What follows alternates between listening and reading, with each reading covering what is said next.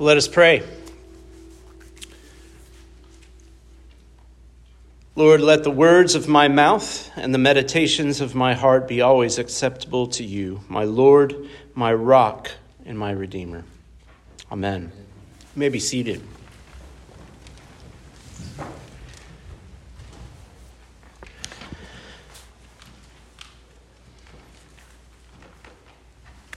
Well, I had an interesting event that happened to me this week. Not that interesting, really, but it's interesting for me. This Friday, I went to the doctor because I am feeling like I am, as I told her, I feel like I'm 10 years older than I actually am. I have a lot of back pain that I struggle with, and it's just getting worse and worse. And I've gone to a chiropractor. I've talked to my doctor. Nothing seems to be getting better. And she starts to ask me all of these questions. And she asked if there were an autoimmune disease within my family. When she said that, I was like, well, that's strange. But yes, my mother has autoimmune issues. And I think she has a lot of back pain herself. And so she started talking to me about autoimmune disease and autoimmune issues. If you don't know what autoimmune issues are or disease is, well, you're just like me. I don't really know a whole lot about it. But what I do know is that the human body works as a system. We have a skeletal system and a nervous system. I remember that from grade school, you know. But we have an immune system which fights off all of the germs and sicknesses and illnesses. But when we have issues, that immune system, what it ends up doing is attacking the very body that it's supposed to be protecting. And so you have a system within the overall system attacking the overall system. And this causes a lot of problems. And it makes my back hurt. Now, I don't know if that's what I have. The words rheumatoid arthritis did come up. And I still feel like that shouldn't be in my vocabulary yet. That's for way down the road. But here I am. So I'm waiting on results and trying to figure out what that is. But I wanted to mention this because the church is the body of Christ. This is what Paul tells us. The church is the body. We are the body of Christ. We are a system. And many of us know, sadly, from experience, that the system of the church can have an autoimmune deficiency and begin to attack itself. And this is awful when this happens. Now, there's a lot of reasons for this. But one of the reasons is, and I mentioned last week this word anxiety. Anxiety. Last week I mentioned that many of you have confided in me, and I'm not going to name any names, so don't worry.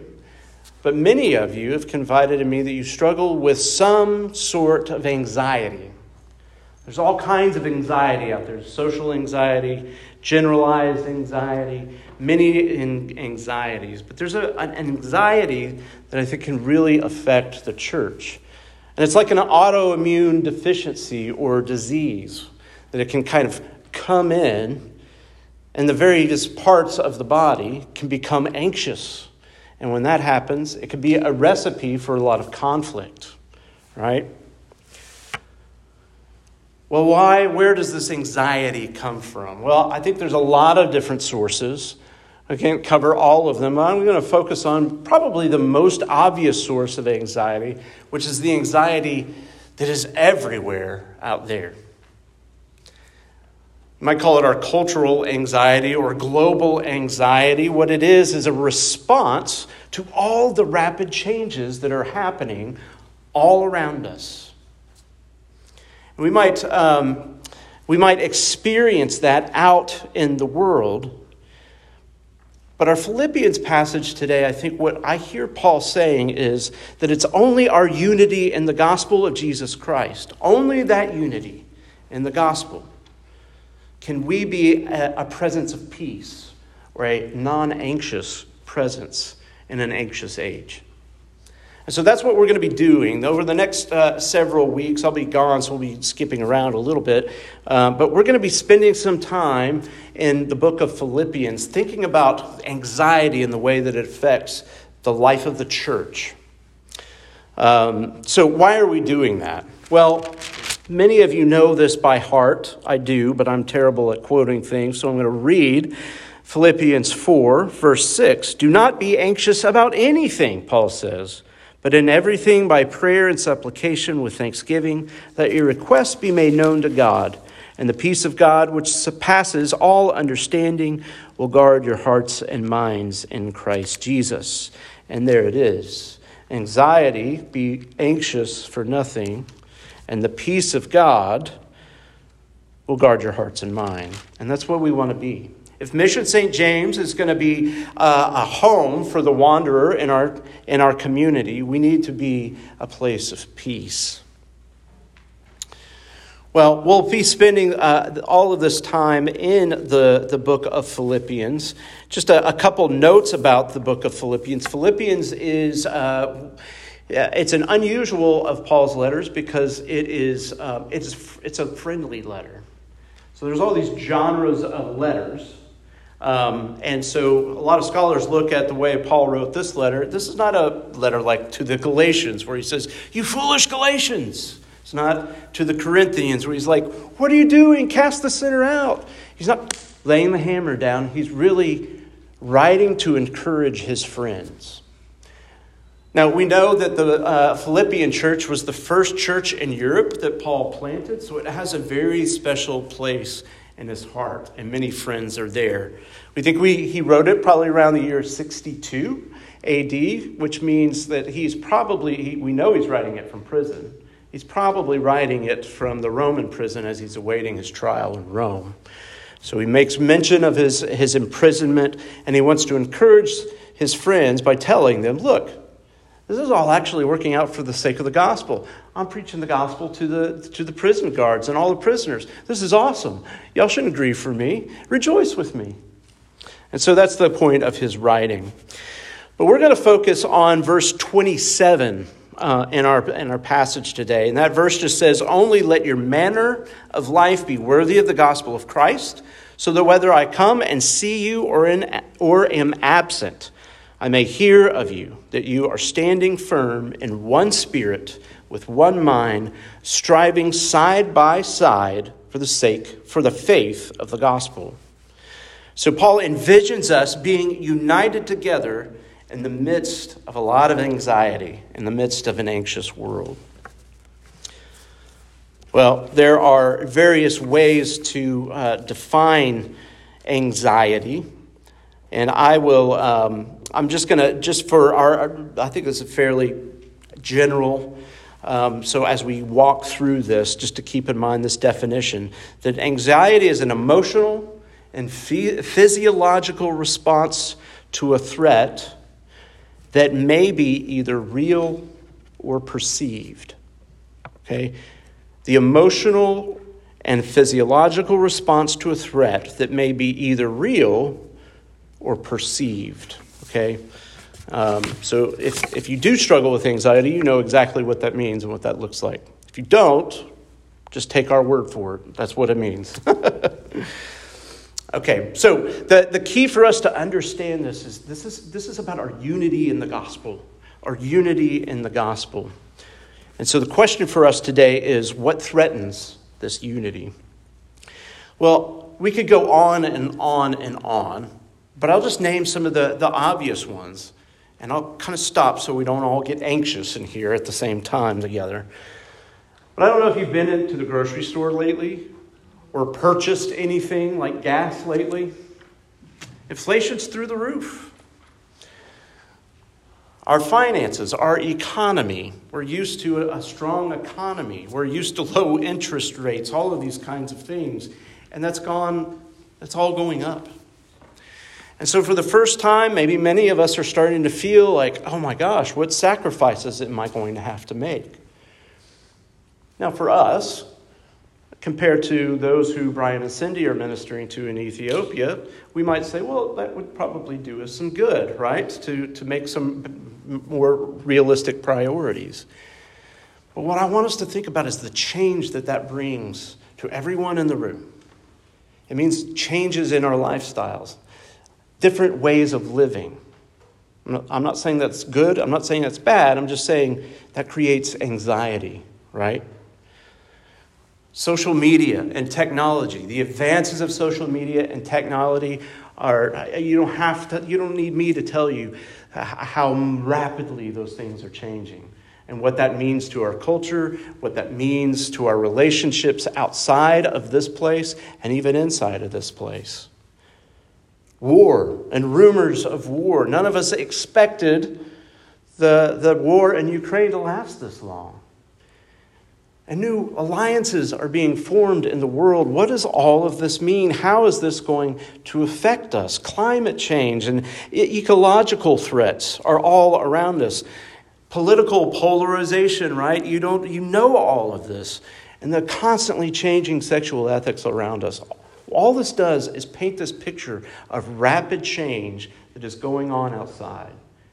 And here's the thing. Every one of us brings that in here with us. We bring that in here with us. We bring anxiety into the church, and this anxiety threatens our unity, our actual unity in the gospel. Well, how? Well, remember what anxiety is. It's a response to a threat. It's fear. That's what threatens us. That's why we get so anxious, because we're afraid.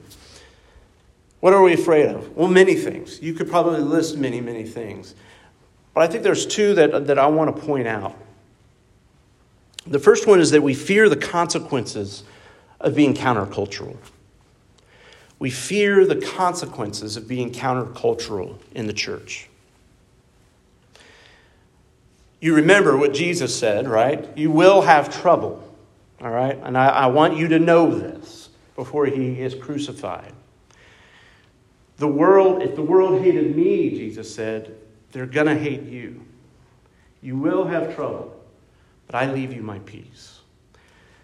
And so when we live in all of the rapid changing around the world, the temptation is to always be in step with all of the change.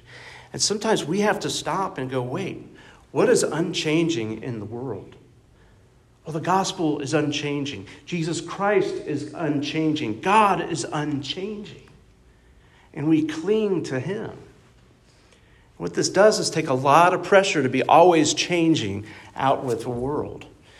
And if we don't find and feel the pressure of being countercultural, it may mean that we're trying to change with the world. So we need to be countercultural, because being a Christian will cost us. It cost Paul. That's why he's in prison. So it will cost us. So we fear the consequences of being countercultural. But there's another fear that I think we fear. We fear that cultural change all around us is more powerful than the gospel. I think we're afraid that all of the change that's happening in the world is actually more powerful than the gospel itself. And this is a big temptation. I think, Ryan, I learn a lot from Ryan Flaster, who's leading our sort of the prayer ministry and introducing healing prayer and leading the Jesus healing prayer study. And it's been very edifying. I highly recommend, if you hear of anything happening with the healing prayer, to come and join it. But something that I've realized through that ministry is how often and how quickly, when something happens, somebody needs healing or I need healing, my first thing is reach for the ibuprofen, right? To go to the medicine cabinet. But I would never say that God is not as powerful as medicine. It's just that's where I go, right? And it shows something within me that I think, now don't misunderstand me. Medicine's important, okay? I benefit greatly. You benefit greatly. I'm not saying don't take your medicine. I'm not saying that at all. But what I am saying is that oftentimes we put more faith into things that we can see than those things that we can't see. And when that happens, we start to develop ways of reacting and responding to the world, dealing with our own anxiety, using the world's solutions. And so this is a threat, I think, to our unity in the gospel. And we could do one of two things with these fears, right? Or we could do this is the bad thing that we can do with these fears. We can either capitulate to our culture, start always changing with the culture. That's not good, right? We can lessen the blow of being countercultural, for the sake of comfort. But the other way is that we can begin to trust the world's means of fighting it. We can go straight to government, right? We can go straight to military or violence or all the different ways that the world responds to all of these things. And that's not the way to go. Paul says he envisions us striving together. Now, throughout this series, what I want to do is just kind of share a little bit of my own anxiety and struggle with anxiety. I grew up in a very anxious home, so I learned how to respond to threats, perceived or real, very well. Not well, I should say. I learned terrible ways of doing these things. So my journey is one from intense fear to incredible freedom. And I'm not there yet. I'm somewhere in between. And these things manifest in all kinds of fears throughout childhood. But it wasn't until my early adulthood that I started having panic attacks. Now, if you've ever had a panic attack, I'm not going to ask you to raise your hand if you've had a panic attack. But you know what this feeling is. It's a loss of control. It's a sense of doom. And what it is that physiological response to a perceived threat. And it's usually not a threat at all. For me as a child, it was vomiting. I was terribly afraid of vomiting. I was never sick. I hardly ever vomited as a child, but it was a perceived threat, and it created all kinds of anxiety. And you start to feel the adrenaline run. And what you start to feel is that fight or flight response. So if you've ever been in a threatening situation and you've kicked into that fight or flight response, your adrenaline starts rushing, become more strong and powerful, and you're either running or you're fighting, right? This is a natural part of the human system. And this is what anxiety does. That it kicks in our fight or flight systems. So so our various response to all of these threats are either fight or flight. But I think what Paul is telling us is to strive together. Strive together is his point. How do we do that? Well, anytime anxiety starts to show its face within the church, what we need to learn how to do is discern. Is our unity in the gospel the thing under threat? Is that what's under threat that's causing the anxiety? Or is it something else? Is it our unity in the gospel under threat? Or is it my comforts? The things that I find comfortable. I hate to tell you this, but you're in a church plant. You're all church planters. We've been talking about that. And part of being a part of the church plant is there's a lot of change that happens. A lot of things change. And one change that I'm really dreading is Lucas and Parker are working their way to going to seminary in next fall, right? Not sooner, next fall. Which means that's change. That means music changes, right? We can't meet at Forest Heights for forever. That changes. That will change at some point. Change is always happening. And we have to be able to discern whether, am I anxious because of the change, or am I anxious because our unity in the gospel is at stake? Because if it's just change, I can let that go. I can give that to God. If the gospel is at stake, we need to strive together. So our comforts will threaten this. our sense of control? Is my influence within the church at question? What if I can't get my way? What if my voice isn't heard? What if? It creates anxiety in us. And sometimes I need to hear your voice. And sometimes we have to do things that not everybody wants to do. And the question is it our unity in the gospel that's at stake? Or is it just my control? And this is a weird one. Is it our unity in the gospel at stake, or is it our community that's at stake? I only bring this one up because I've been in a community that so valued community for its own sake that I'm not sure that the gospel was the unifying thing. So we can look at community and say community at all costs, even to the extent of sacrificing the gospel. So we need to be able to understand these things as we experience anxiety together, because we're in a system and we're bringing it all into the world. We have anxiety. And we need to be able to discern where that's coming from. But if it's the gospel, our unity and the gospel that's under threat, we're not to fight that. We don't fly from it. We strive together. This is what Paul says. He wants to find them standing firm in one spirit, with one mind, striving side by side for the faith of the gospel. So this word striving is a Greek word, sunoathleo. Sunoathleo. So you can hear a word in there, can't you? It's athletics. It's the same word we get athletics, athletes.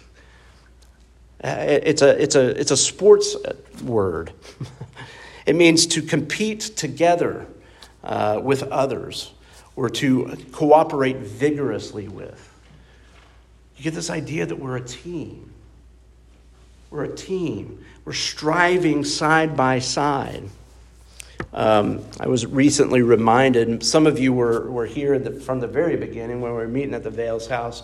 We walked through Acts 2:42 and the following verses there at the end of Acts chapter 2, after Peter preaches the gospel and thousands come to faith and are baptized, and we get a glimpse into the life of the early church.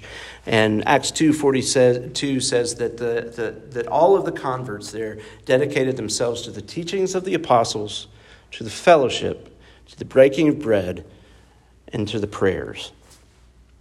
And so this is how we strive together. This is how we strive together. We dedicate ourselves to the apostles' teaching. It means at least a couple things. One is what we're doing right here. It's through the preaching of the word. We hear this regularly, on a regular basis. But we're reading the Bible. We're studying, we're dedicating ourselves to the apostles' teaching. How did they understand the Old Testament? Let's get together and read it. We study the Bible. We read it together. We read it alone. We get together for study. We do that alone as well. But we're dedicated to the reading and the preaching of the word. We continue in fellowship together, which means we spend time together. We do things together. And I know you're doing things because I hear about so-and-so got together with so-and-so. So-and-so went and did this with this family, and it's awesome.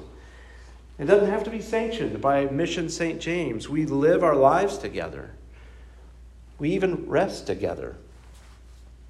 We do things together in Christian fellowship. One of our values here is relational hospitality. We are hospitable. We have each other in our homes. We show up and we invite others into the community. That's what the fellowship is. We're dedicating ourselves to the breaking of bread. We have common meals together. This is really important. We do this after service, but more importantly, we do it here together at the Lord's table, because that's where all of our fellowship, that's where all of our breaking of the bread springs from, is here at the table as we meet Jesus at the table. We take it in there and we have it in our homes and we do this together. So these are really important ways that we strive together for the faith of the gospel. And finally, we pray together. We pray in here. I encourage you to pick up your Book of Common Prayer and pray the daily office, morning and evening prayer, one of those as often as you can. one or both of those as often as you can. Hopefully, we're trying to work in ways next year to be able to do that together. If you don't know how to pray the daily office, the best way to do it is with others. So we're trying to figure out how to make that, have at least that once a week for a little while. Healing prayer, being involved in that ministry, and interceding for each other. Interceding for one another. Taking care of each other and praying for each other. One thing that we need help with, and I'm just going to throw this out here, we need somebody to be our prayer coordinator. There's something going on in the community. This person receives that, and they send this out through text messages or emails or whatever, so that the church is aware of our needs, and we can pray diligently and intercede for each other. So these are things that we could do to strive together for the faith of the gospel. And that's what Paul is encouraging the Philippians to do, and I think that's what the Lord is encouraging us to do as well. So we don't fight, and we don't fly. We strive. We strive together as a team. We strive together as a healthy system, as the body of Christ. Heavenly Father, we thank you for the day, and we thank you so much for what you have done in the gospel. We thank you for the good news that we spent the last several weeks unpacking in the book of Romans. And we pray, Lord, that the truth of the gospel would become the center of our fellowship together. And that whatever anxieties that we might bring in here, Lord, that we might, by your Spirit, find a place of peace. That we can be a people of peace in a very anxious world. So, Lord, we need your help to be able to do that. And we pray that you would guide us through this book of Philippians as you help us to do that. Help us strive together for the faith of the gospel. We pray this in Jesus' name. Amen.